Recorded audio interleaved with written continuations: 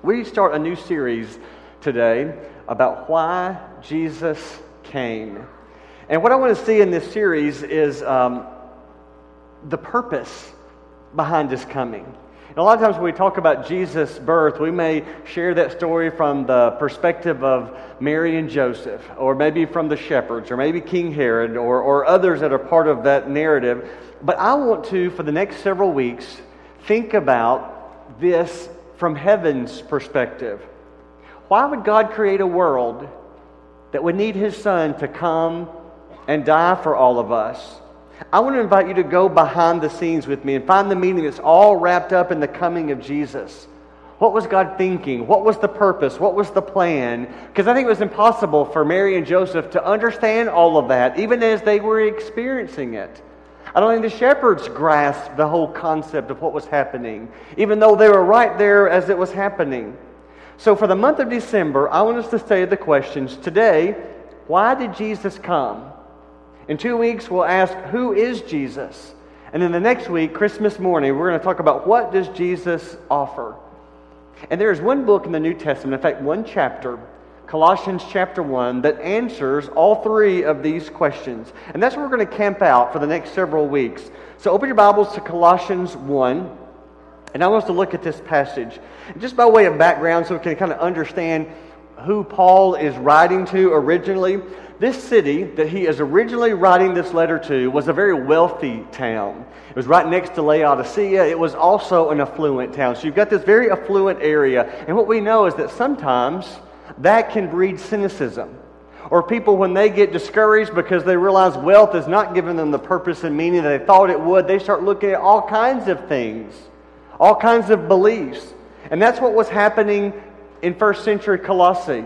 They didn't understand. In fact, they kind of forgot or were having a hard time believing why Jesus came.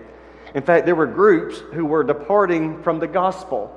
Now, there are a lot of things at play, but just very quickly, I want to tell you about two groups that Paul definitely was working to help them understand better. One group was known as the Gnostics. You may have studied this before. Gnosticism believed that all matter was evil. Anything physical was evil. If you could touch it, then it was evil, and that only the spiritual was good. Mark Driscoll describes them this way. In the earliest days of the Christian church, it was the Gnostics who sought to upgrade biblical truth with cultural trends. So that thinking that was among that area was being brought into the church. And so the same thing. And so if everything that is physical is evil, how could Jesus come in the flesh? Surely we have that story wrong. Maybe we've got some of the details wrong. So they tried to make the gospel more heavenly and less earthly, more spiritual and less physical. So you've got the Gnostics on one side. Now, that's not all of them and all that they believe, but that's the gist of them. The other group that was problematic at the time were the Judaizers. These are the ones whose history was in Judaism, and they wanted to continue with that. They wanted to accept Jesus, but also keep the law. So they loved Jesus, but they wanted to make sure you kept the law of Moses as well. And so their emphasis then was more on behavior, more on rule keeping. And Jesus was not the emphasis of their faith. But Bob Russell said it like this: when you become a Christian, you're not just handed a Bible, a code of behavior to obey in your own strength. You're also given the Holy Spirit to live within you, who will transform your old nature and enable you to live according to God's will. But the Judaizers didn't think that way. They didn't believe that way. They thought that they emphasized the rules more than the Spirit. So what Paul was dealing with, this area, and why he wrote the letter, was this conglomeration of Greek philosophy, a religious smorgasbord, and what was happening is the true simple gospel was getting squeezed out. And they needed reminding of who Jesus was and why Jesus came. And so that's the purpose of the letter. Chip Ingram says that what you ended up was people who denied the deity of Christ. Because since He came in the flesh, He must be evil. And He couldn't be from God. So many of the Colossian people were getting confused with all these different ways of thinking. They didn't understand why Jesus came. They didn't believe that He came in the flesh. But we do. That God sent Him in the flesh because, as the writer of Hebrews explained, that he was tempted in all points just as we are, and remained pure, without sin. But these Judaizers, they emphasized their religiosity, their rules, and their skewed beliefs were going to undermine the church in that day. And the same with the Gnostics. If that way of thinking would permeate the church and continue, then they would believe anything and everything, and they were looking for meaning and significance. And so they would look for it in all the wrong places. They get caught up in social causes, in political movements, or just turn to spiritualism for some kind of direction and purpose. So Paul writes to tell them and remind us as well that Jesus is the only hope. Jesus is the one who gives us purpose and fulfillment. Your life is not to be a meaningless journey to nowhere. Just as every string in a tapestry serves a purpose, God has a meaning for each of us to be a part of His kingdom. And that begins with turning your life over to Jesus Christ. He's the one who gives us the way of salvation. It's based on Him. Jesus is the only one who died a substitutionary death on the cross. And we trust in Him. It's because of what He did for us that we want to do for others. And we think of that especially this time of year, a lot of giving, a lot of opportunities. I hope you will be a part of the winter harvest and to bless some child, if not through this program, some other type of program. I hope you'll find somebody to bless through the holiday season.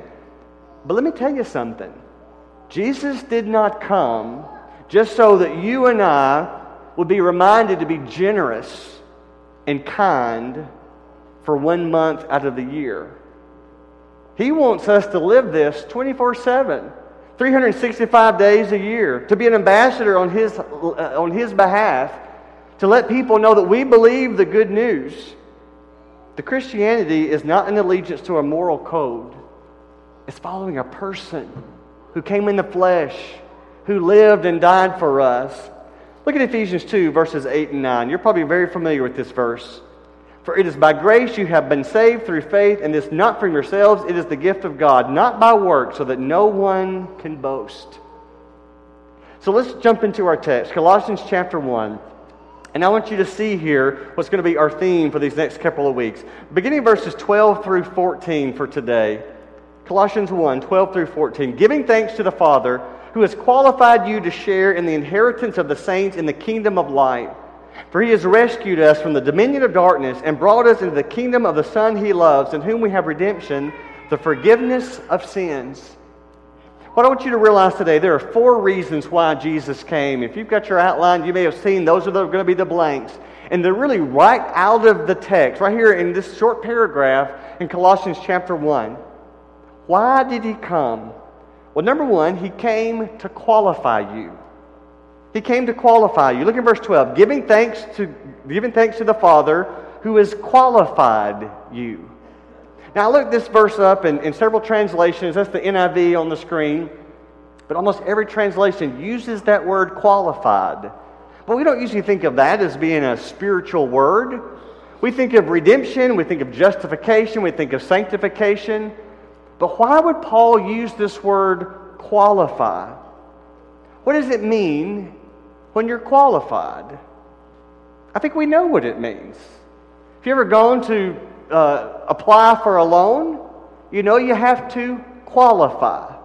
The lender wants to know if you're a safe risk, if you're going to pay it back. They want to know if you qualify to borrow the money you're asking for. They're going to base that decision on things like, do you pay your bills on time? What's your overall debt load? What is your character? Are you able to hold a stable job? Is your income consistent? Those are the kind of things they're going to look for to see if you qualify for that loan. And if you do, they're going to use that very word. You're qualified. You qualify for this amount. They may even say you're approved. When you accept Jesus Christ as the Lord of your life, when you commit to following Him completely, you repent of your sins, you have them washed away in baptism, something happens. The God of creation qualifies you. He approves you. Now, that's important because He looks at you and says, she's mine. He's mine. They belong to me. And the reason why it's important is to know that you're qualified, even though we don't use that word much, even though it's in Scripture, because Satan understands that word and will dupe people to think they're not qualified. I'm too messed up. It's too far gone. There's no hope for me. Basically, they're saying, I'm not qualified. I'm not able to be saved. And that is a lie from Satan, and people believe that. But see, if you didn't need the money, you wouldn't go to the lender asking for the loan. If you didn't need salvation, if you didn't need saving, you wouldn't need a Savior. Look at Ephesians 2, verses 4 and 5. But because of His great love for us, God, who is rich in mercy, made us alive with Christ, even when we were dead in transgressions. It is by grace you have been saved. So you've been qualified even though you don't deserve it. I've been qualified even though I don't deserve it. It's because of the grace of God. Someone make this statement, I don't know who said it first, so I can't give credit. He doesn't call the qualified, He qualifies the called. And we've all been called to follow Jesus. So Jesus came first to qualify you, but secondly, straight from the text, to claim you. Jesus came to claim you. Look at verse 1. He says, we've been named an heir. Verse 12 of chapter 1. We've been qualified to share in the inheritance of the saints in the kingdom of light. To share in the inheritance of the saints in the kingdom of light. What does it mean to be claimed? Well, imagine with me for a moment. You go to the mailbox tomorrow and you get your snail mail out of the box, and it's the usual. 3/4 of it is junk mail, sales flyers. Anybody getting a catalog these days? Maybe a bill or two, maybe an early Christmas card. Maybe they're coming in, and then there's this one envelope. It looks quite official. It's addressed to you personally, not just occupant or resident. And you look at the return address and you see it's from an attorney's office. You open the envelope and you're reading the letter and it's addressed to you. And you're wondering, why am I getting a letter from this attorney? And the letter is inviting you to come to the office on a certain day and time for an appointment because there's going to be a reading of a will. That a distant relative of yours before he passed away has named you an heir. Now your first thought is, you bet your bottom dollar I'm going to be there on that day and time. And your next thought is, I wonder how much this is going to be. Because it might greatly impact your life. But notice, it's not because of how good you are. It's how generous this relative is. Look at Ephesians chapter 1, more of this inheritance talk. Ephesians chapter 1, verse 13 and 14. And you also were included in Christ when you heard the word of truth, the gospel of your salvation. Now listen to this.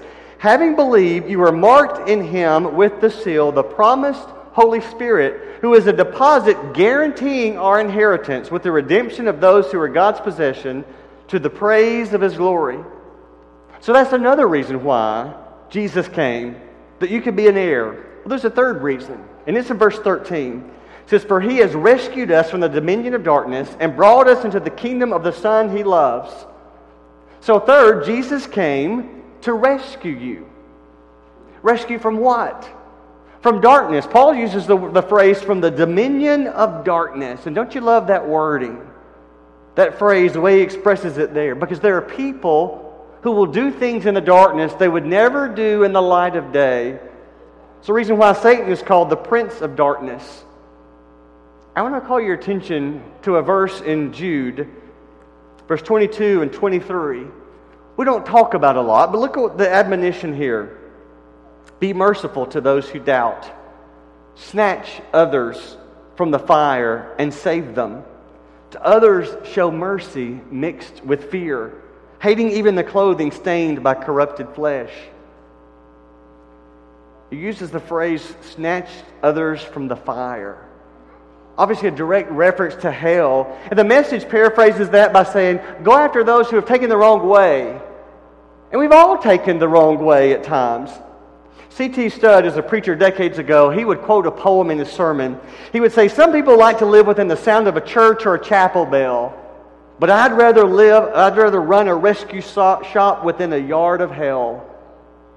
We understand what he's saying, don't we? Because we know people like that. They're the kinds that they're tuned into those kinds of people. And they reach out to those kinds of people, always looking out for the lost. And I think Jude is kind of reminding all of us to be more that way. To think about those who are needing mercy. They're going through a time of doubt. Those who need to be snatched back from the fire. those who need to receive mercy, to prayerfully pursue them by name. We've been talking about that. To lift them up, regardless of where they may be spiritually. See, to me, the question today for this, then, how do we snatch others back from the fire? How do we do that? Are there people within your sphere of influence, your neighbor, your friend, your coworker, somebody in your family, that God has put you in their path and that you can prayerfully ask for the moment and the time to say the right word, to lift up Jesus to them? It may be this season, this time of year, where their spiritual antenna may be up to hear the word, to think about those things that are spiritual. This may be the very time to invite them to come to church. In fact, invite them to come next week to hear Michael Bowen speak. Everybody needs to hear Michael Bowen speak. Invite them. Make the most of every opportunity. It may be that they are extreme, rebellious sinners. Or maybe they're just self-righteous. Maybe they're good people who are just discouraged and they've lost faith. Maybe they've never heard about Jesus. And to think you might be a part of bringing them out of the darkness. When you think about that dominion of darkness, sometimes, again, that can be the extreme of sin and degradation, but other times it could be a Christian who's weak. They turn the wrong way. They're in a moment where they need some help. Sometimes darkness is just like these people in Colossae, where they're confused. There's a lot of thinking out there, and it sounds good. Everybody else seems to be buying into it, and we can be confused. We make the gospel into something different than what the Word teaches. Jesus came to rescue us, and we didn't know that. And then one more reason Jesus came that the text mentions. He came to redeem you. He came to redeem you. Look at Colossians 1, verse 13 and 14. For He has rescued us from the dominion of darkness and brought us into the kingdom of the Son He loves, in whom we have redemption, the forgiveness of sins. So Paul points out that you can be redeemed through Jesus, through the blood of the Lamb. You can be forgiven. If someone were to ask you, why did Jesus come? Forgiveness, redemption would be at the top of the list. And when somebody is redeemed, what that means is they're bought back. That a value is expressed. Worth is expressed. The book of Hebrews reminds us that without the shedding of blood, there can be no forgiveness of sin. And we understand that. We understand that punishment for wrongdoing, even young children understand that. When one of their siblings does something wrong, they call them out. They tattle because they want them to get a punishment for wrongdoing. But in our minds, it's not the innocent. And again, even a young child gets that. It's not them. They're innocent. They don't deserve the punishment. It sounds so counterintuitive, but that's why Jesus came to be born, began His life as a baby, to live a perfect life, not to sin. But we want to sacrifice the perfect person. We don't want to punish the one who's innocent. But the Bible teaches us through His pure life, His perfect life, He was that perfect sacrifice. And that's the only way our imperfections can be paid for. Look at Romans 5, verses 7 and 8. Very rarely will anyone die for a righteous man, though for a good man someone might possibly dare to die. But God demonstrates His own love for us in this. While we were sinners, Christ died for us. For those who put their trust in Christ, He redeems. He forgives, gives us a fresh slate, a fresh start. I try to explain what this is like. What does this mean? And to me, the best example I can think of is a time in Jesus' ministry. Remember when Jesus was in the garden? He'd spend time praying, and then this detachment of soldiers came to arrest Him. Now, never in His public ministry was He carrying a weapon or in any way going that way, and yet they came to Him in force. And you remember in that moment they came to take Him, and Peter gets caught up in the moment. The same Peter who just earlier said, even if I have to die with you, I'll never forsake you. In the moment, grabs his own knife, you remember this, and chops off the ear of the servant of the high priest Malchus.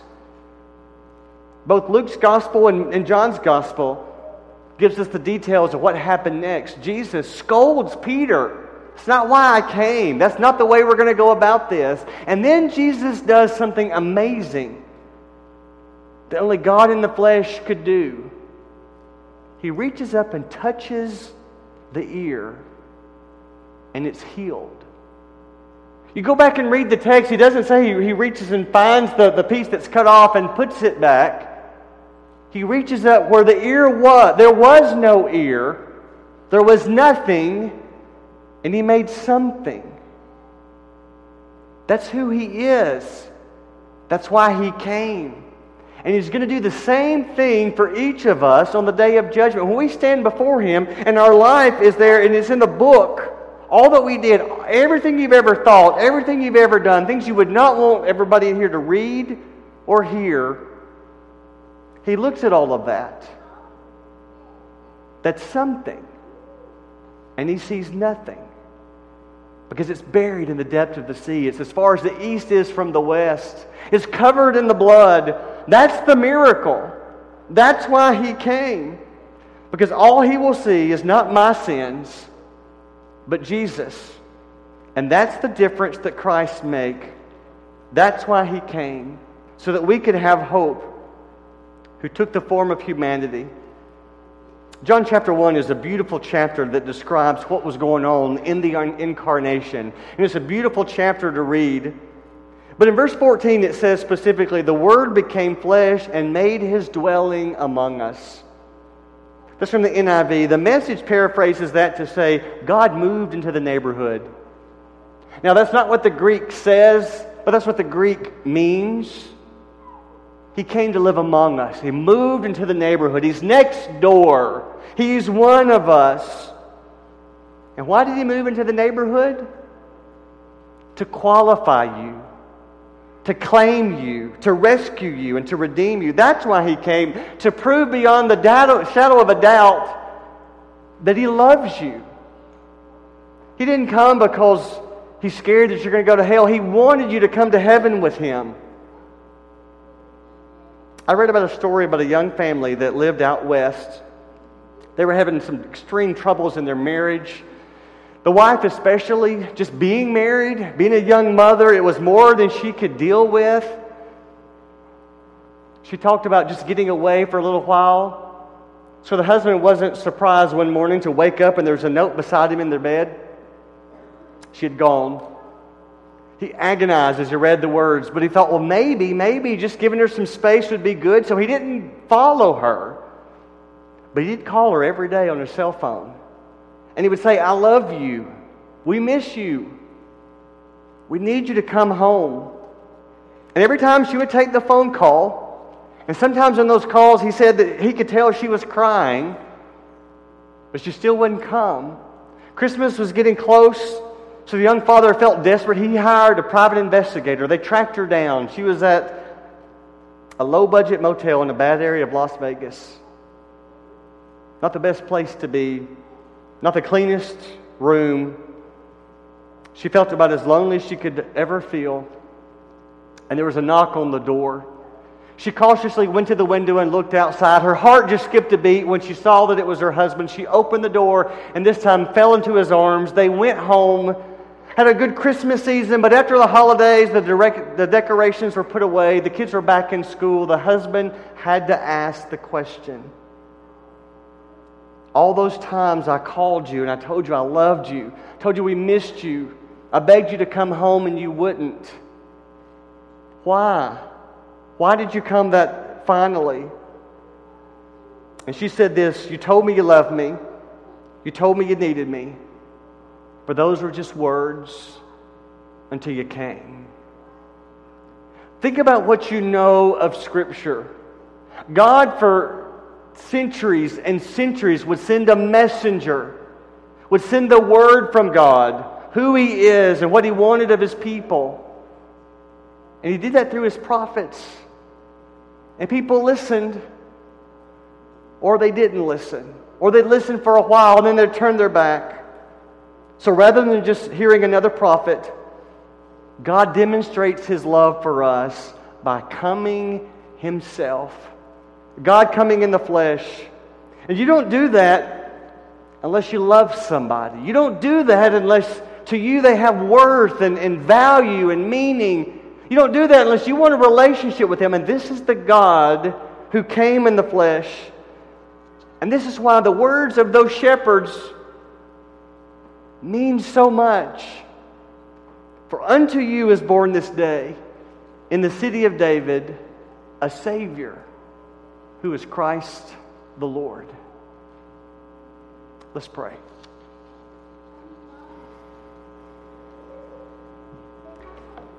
God, we are familiar with the story of Jesus coming. Maybe we're so familiar that we've lost the sense of awe that you would leave heaven through your Son and come to earth to be born of humans and to live as a human and yet never give in to sin, to make a way of salvation for us. Father, may we never lose the glory and the wonder of the incarnation, because sometimes we get off the narrow path. Sometimes, even as Christians, we don't always say yes to you. And Father, I pray that you'd help each of us, wherever we are. Maybe we need a fresh start and head in the right direction. Maybe we need to confess that Jesus is Lord and put Him on in baptism. Maybe we just need encouragement. Lord, remind us all that you came for all of us. Through Jesus we pray. Amen. Today, if you need salvation through Jesus, we have the water ready. If we can pray for you, won't you come as we stand and sing?